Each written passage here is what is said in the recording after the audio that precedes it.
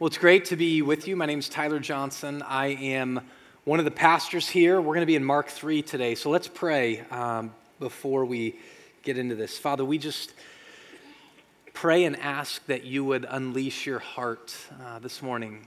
God, I know there are people in here who don't understand the fathering heart of God and your goodness and your love, and I pray that you just unleash that today. I also pray that you would unleash it within us, that we might share it with one another, God, and really, really see people at the end of looking at you. God, I hold fast to the reality that you tell us if we look at you, we will become more like you. And God, that is our desire and aspiration. In Christ's name we pray. Amen. So Paul mentioned this yesterday, was Tom, who I don't presume everybody in here knows, but he's the founding pastor of this church. He was my father-in-law. This happened at the same time last hour, sorry. And one of my best friends in the world. And it was his funeral, and it was really special. It was a really, really special service. And I personally, with what I believe, just chalk that up to you can't plan for something to be as special as that was, that God really showed up and was gracious to us and spoke to us. But it's also really strange. Haley and I were talking last night about there's a moment in a memorial service that seems so final, and when there's these people you love,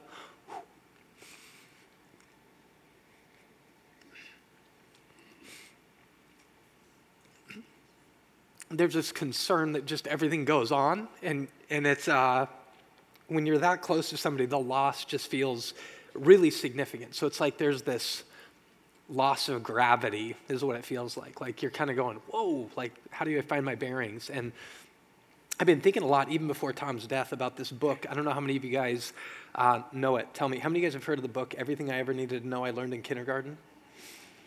It's so interesting. The older I get, and honestly, the more I think about the Bible, the more I really think there's truth to that. And I didn't grow up in the church. I had minimal Sunday school experience, but there is this sense of everything you ever needed to know you learned in kindergarten with church too. And there's this song that little kids are taught that I've been thinking about a lot, and candidly I've been singing to myself a bit, and it's He's Got the Whole World in His Hands. And I really wonder, when Jesus talks about children, that you have to become like a little child. I think the older we get, we look at these songs and we're like, oh yeah, nice little kiddie song. But here's what it says. It says, He's got the whole world in His hands. He's got the whole world in His hands. He's got the whole wide world in His hands. He's got the whole world in His hands. So the author's trying to get a point across, right?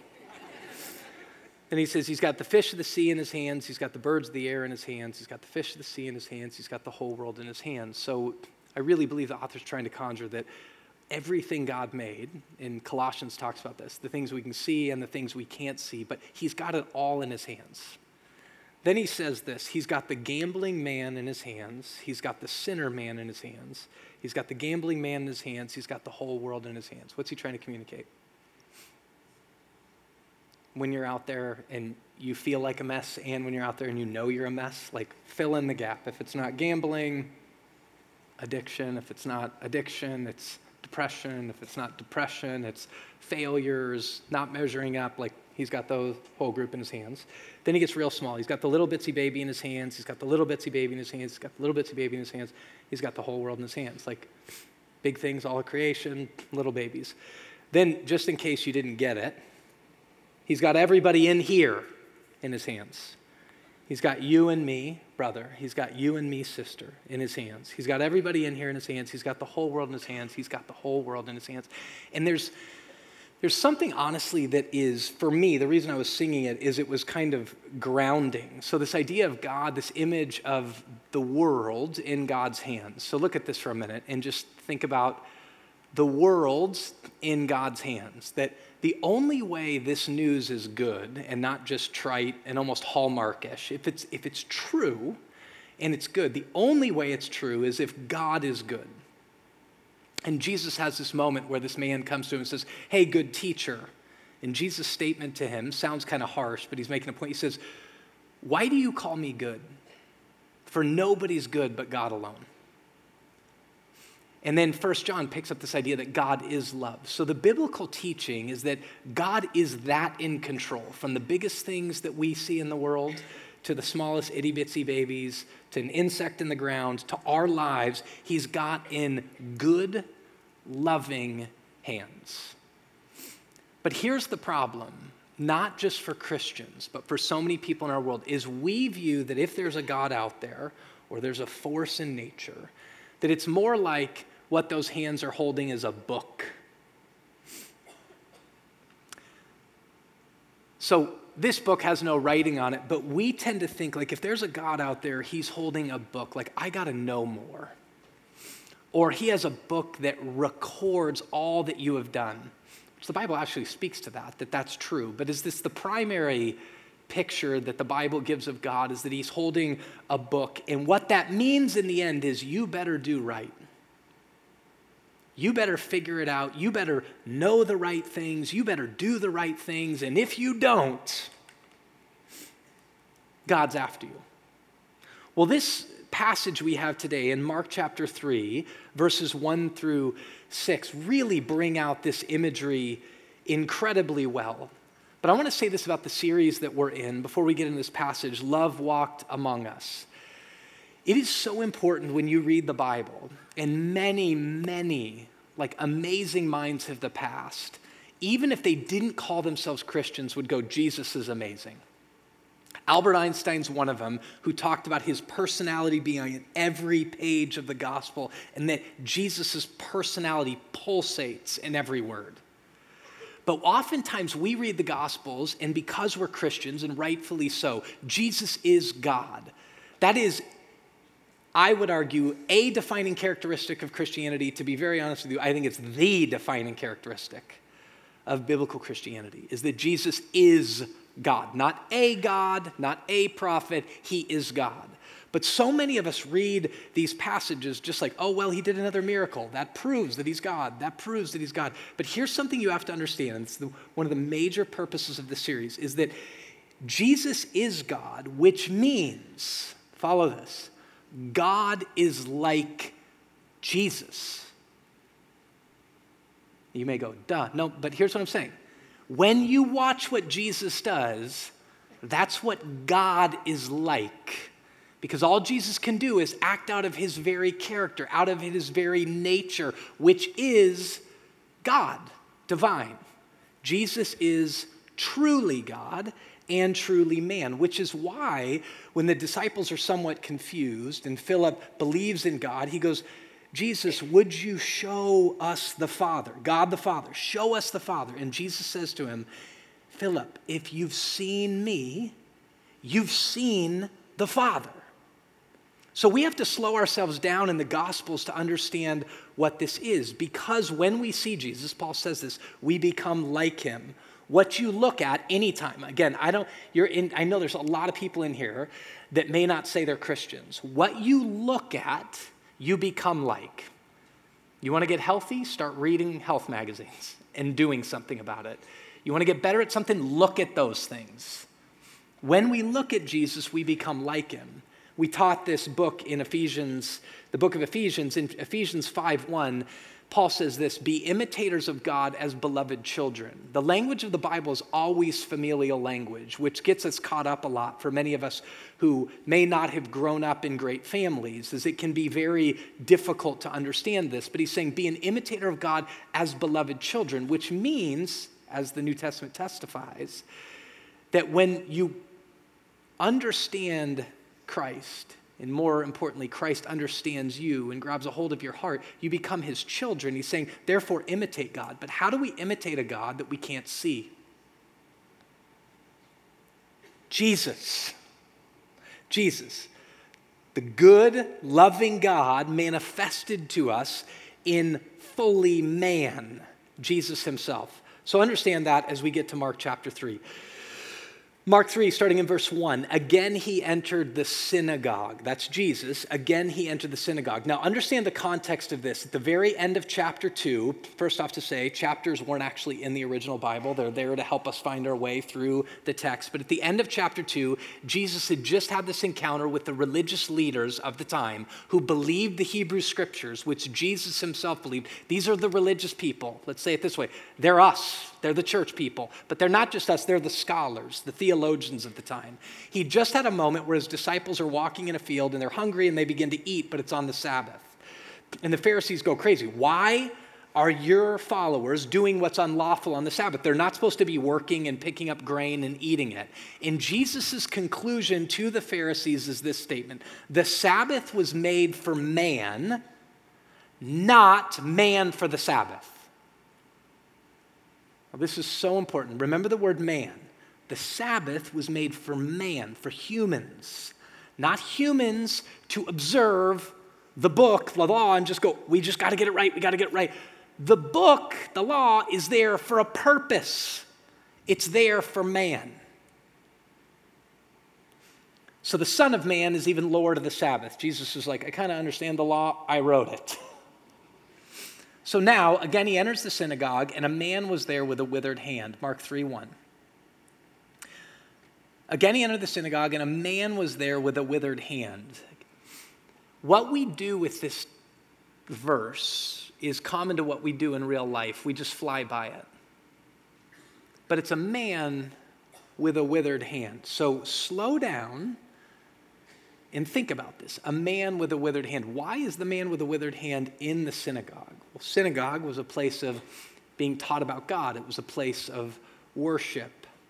So likely this man wanted to have some encounter with God. Now, if you follow the narrative of the Gospels, Matthew, Mark, Luke, and John, which tell the story of Jesus, all the time people who were outcast, who were lame, who were vulnerable, who were overlooked, who were invisible by society, wanted to be around Jesus. Now, if you're invisible or overlooked by society, why would you want to be around Jesus? Because around him, you're not invisible. Now, I think about this. It's very interesting. I have to just say this quickly, but I noticed in the last couple months when I'd go over to Tom and Sandy's house, Tom had this book Ralph Ellison wrote sitting on his table called The Invisible Man. Ellison wrote that book speaking about an African-American man, how in that society, African-Americans were constantly overlooked. They were invisible. And the reason Tom was reading it, I'm convinced, if you heard him talk at the end of his life anything about aging, was as you get old in our culture, in our society, you're not seen. So he would say often, even about his transition around here, is that you go from being who's who to who's he. Right? And it's just the nature of the way we do things. But Jesus has this uncanny ability that when people are overlooked, that he does something very different. And here's the thing. I can't look at this and go, oh man, those terrible people who overlook people with vulnerabilities. I mean, if you came up to me right now and you were sick with the flu, I'd be like, get away from me. And I'd act like you weren't there and I'd walk the other way. But that's what we do a lot. I mean, people with mental health issues or people with physical disabilities, it's almost like we don't even know what to do. If people are in this room right now with physical disabilities, I guarantee they can testify to this as people, it's uncomfortable, people don't know, they just move on. But there's a man there with a withered hand. Certainly this man wanted to be normal, right? I mean, I can't imagine any differently. Again, if I'm sick right now, if you're sick, you're typically healthy, you're sick with a deep cold or the flu of some kind, you think and you're like dreaming, I just can't wait to get over this and get normal again. Those who struggle in deep depression and anxiety just long for, I wish I could just be normal. People with physical disabilities that can't walk have moments where they really do wish they could walk. He wished he would be normal, and yet he was overlooked by this society. And now the religious leaders, verse 2, what are they doing? Where are their eyes going? They watch Jesus to see whether he would heal him, the man, on the Sabbath, so they might accuse him. So now the religious leaders, get this, the religious leaders, the Bible people, take this man, they make him a pawn so they can accuse Jesus. They look totally through the man. Here's a big word. They dehumanize him. They don't stop at the moment and go, man, a man with a withered hand. I wonder what his past is like. I wonder what he feels like. I wonder what it's like to be an outcast. I wonder what it's like to be invisible. They don't do that. They have their book, and they're like, is it right? Let's see. Let's see. Just let me tell you, you tell me, if you've worked in a job where people walk in with a board where they're checking you, right? They're in the back of a room. If you're a teacher in here and you're getting evaluated that week and they sit in the back of the room and they're like, Right? Is that the easy time to teach? No, that breeds anxiety. Right? When you're looked through, not upon and into, when you're looked through or over and you're viewed as, are they living up to the book? It breeds anxiety.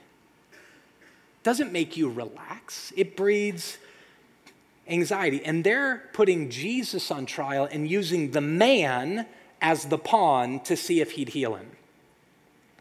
And he, that's Jesus, says to the man with the withered hand.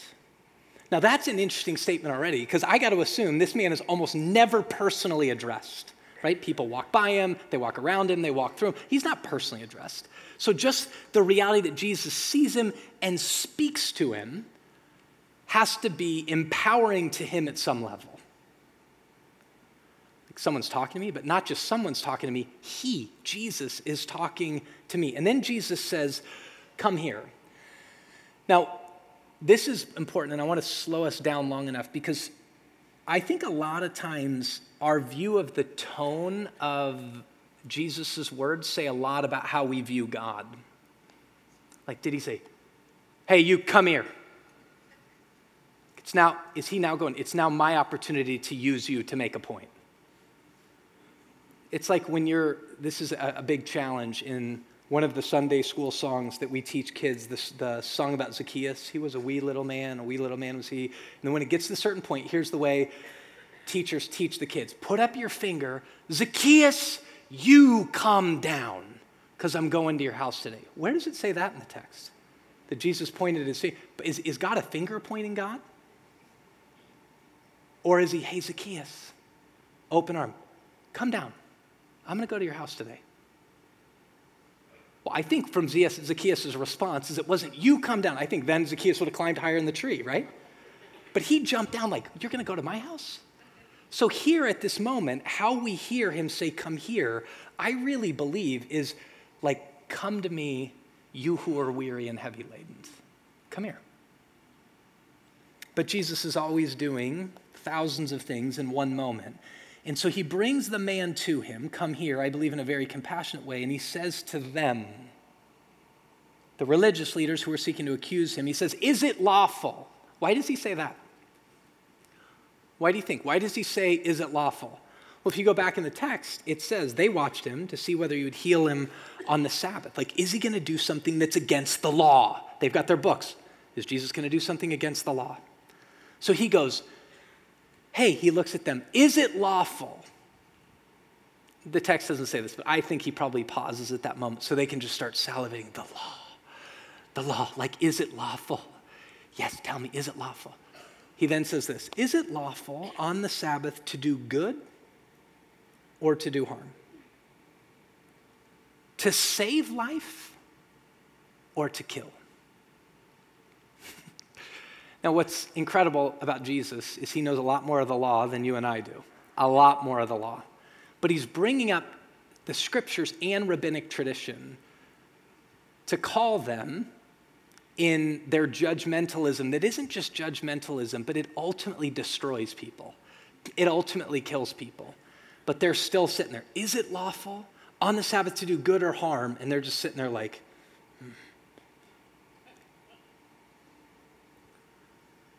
But they were silent. They don't answer. So you, again, get yourself in the text and feel the tension in the moment. Like this moment is like, cut it with a knife. They're in a synagogue. The man with the withered hand that everybody's like, oh, he's here. Oh, like can walk around, move around, move around. Now they're there watching Jesus. Here's this man, here's Jesus. Is he going to do it? Is he going to do it? Jesus says, is it lawful? You tell me. Is it lawful on the Sabbath to do good or to do harm, to save life or to kill? Now the man he's already called up there is sitting there, not on the sides anymore. He's sitting there with Jesus. They're there, and I assume before they were silent, he's silent. Like, answer the question. And they're silent. Now look at what comes next. They were silent, and he looked around at them. I don't think he went like this. I really think he locked eyes with each one of these board holders, right? Looked at him, nothing. And he looked at them with anger and was grieved at their hardness of heart. One of the scenes that comes to my mind, based on kill and give life, was the moment when Cain kills his brother Abel. And God comes on the scene and he says, Cain, where is your brother Abel?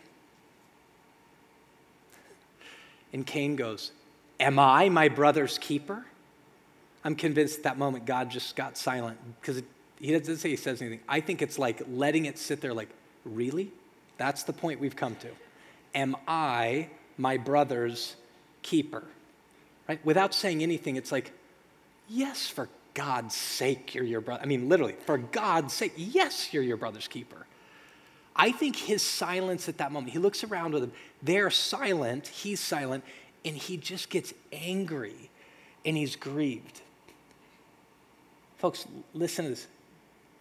Do you know what the word anger means in the original language?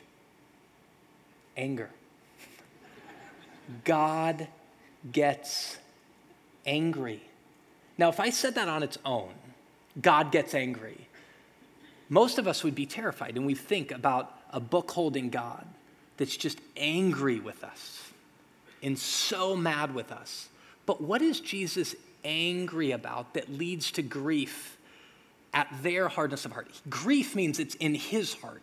He's grieved and mad at their hearts. Why?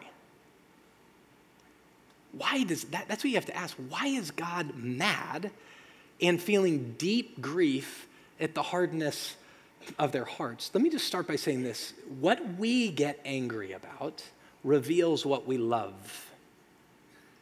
What's so interesting about Jesus is he never gets angry when he's attacked.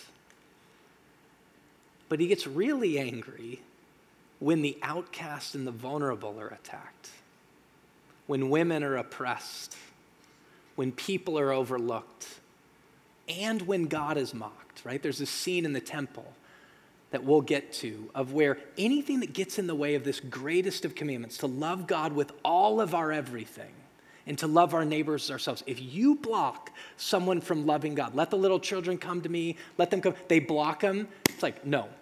And then he says, if you do anything to impede these people from experiencing the heart of the Father and the love of God, it's better that you have a millstone tied around your neck and you be tossed into the sea. Like, he gets angry at that moment. Right? When you get in the way of God or you get in the way of love of neighbor, that's what grieves him. That's when he gets angry. He gets angry when he gets represented by the religious leaders as a book-holding God.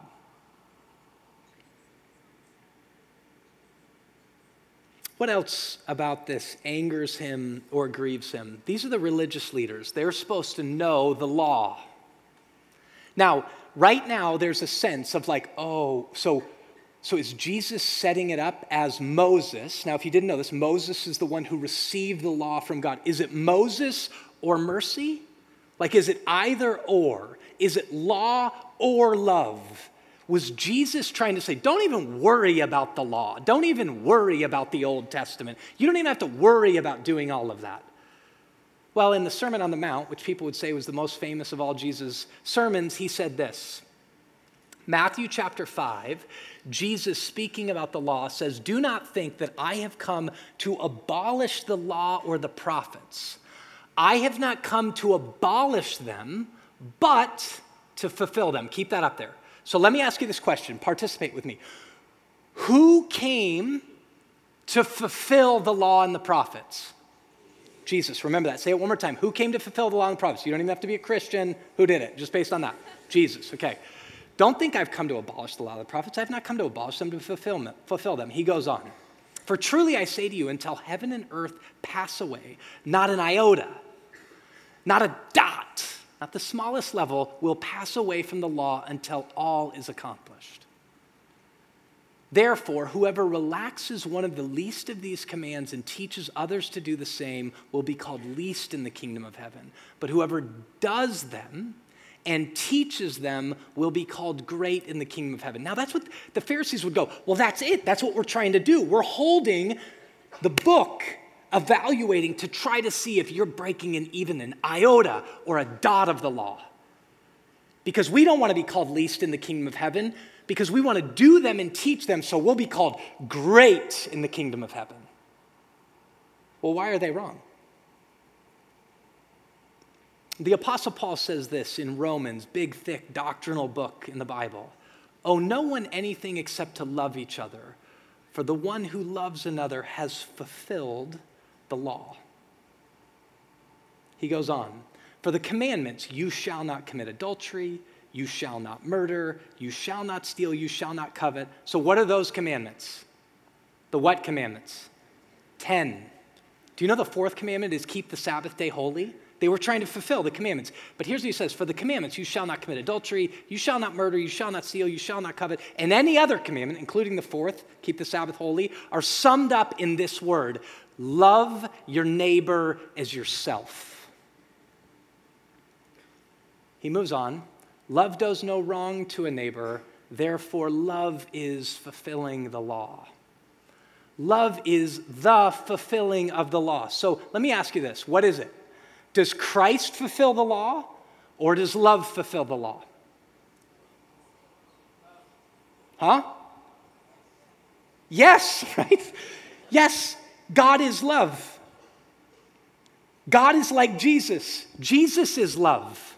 Jesus is the fulfillment of the law. The way we fulfill the law is to love. He was grieved because he's like, you've missed the whole point of the law. The whole point, you're using it as a means to accuse and condemn, but the Son of Man came into the world not to condemn the world, but to save the world because he so loved the world. You've missed the whole point, and you're representing me. So then Jesus, which I love, gets creative with his love. He says to the man, stretch out your hand. Stretches it out, the man's hand is healed. Now I said this, God's always doing 1,000 things in a moment, but at least there's 2 at this point. He sees the man. He speaks to the man. He calls to man to the front to make everybody else see him. He asks a question to the Pharisees, then he loves the man by healing the man. Let me just say this. Christ's character is consistent all the time.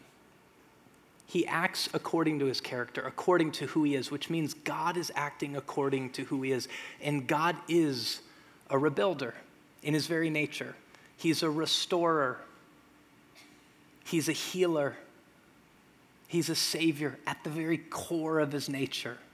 He moves into pain, he moves into problems, he moves into anguish, he moves into darkness to bring about light, to bring about restoration. He's acting according to his character and loving the man. What else is he doing? Sticking it to the Pharisees, right? And we're like, yes! Stick it to those judgmental. And then Paul says to us, you who judge the judgers yourselves do the very same thing. He isn't sticking it to the Pharisees. He's loving the Pharisees. He's loving the Herodians. This is like Martin Luther King Jr. said, it isn't loving to allow the oppressor to stay in the oppressive state. That state's dehumanizing to them. They weren't made by God to be judges. There's one judge. It's God. He's loving them. So he heals in order to love them and then gives them an opportunity in the healing to either in wonder say, look at this man, how he loves, or to stay.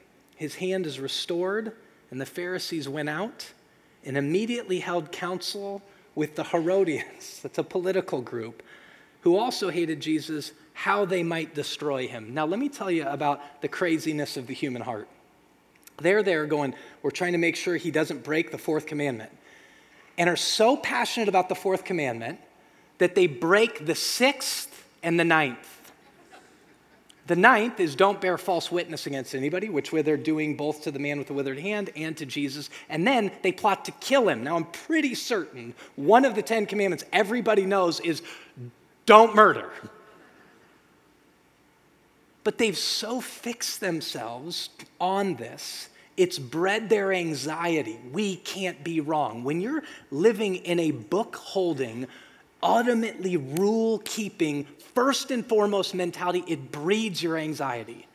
And anxiety breeds control, and control breeds domination, and domination is certainly not love. But if God holds the whole world in his hands and he's love, and you go, this is what we're called to do. Jesus is God. God is love. He's called us to love our neighbors as ourselves, which means, 1 Corinthians 13, it isn't loving to allow someone to be led astray. Love doesn't rejoice in wrongdoing. It rejoices in truth. Love is the fulfillment of the law. Let God judge, right? We'll love. Which means at times inside the church, when people are holding their profession, we say, hey, this isn't according to truth. Or we guide people in the way, in the truth, in the life, which is Jesus. But as we end, I have to say this. Christ is consistent in his character all the way to the very end, all the way to the cross. It's for the joy set before Jesus, the scriptures say, that he endures the scorn and endures the shame to run after us and our withered hearts in sin. Many of us struggle, like, how does God get angry? There's a woman named Becky Pippert who's written a book that's absolutely incredible called Hope Has Its Reasons. And she says many of us can get really disrupted at the idea that God could get angry, but love demands anger. And she says this, love detests, hear this, love detests that which destroys the beloved. Real love stands against the deception. It stands against the lie. It stands against the sin that destroys. Sin is radically self-centered, and it's anti-love. God hates sin because of what it does to his beloved. He loves his creation. He loves us before the world began. He so loves the world that he gives his only begotten Son and follows the same path. He sees the withering that sin has done to us, and he says, I'm going to come to you and take out of you a heart of stone and put into you a heart of flesh. I'm going to pour my heart into your heart that you might live. You will encounter my love and experience abundant life. And then he says this, and remember this, with my heart flowing through your heart, to live abundantly, living abundantly is to love abundantly. That's the message of Jesus, the one who was love in human form walking amongst us. Let's pray. God, I just pray again the prayer I prayed before, that your love would be poured out into the hearts of everyone who's here. God, that you would allow us to experience your love and the power of it in such a palatable way, a way that we experience, that we might be given the power to love our neighbors as ourselves. In Christ's name we pray. Amen.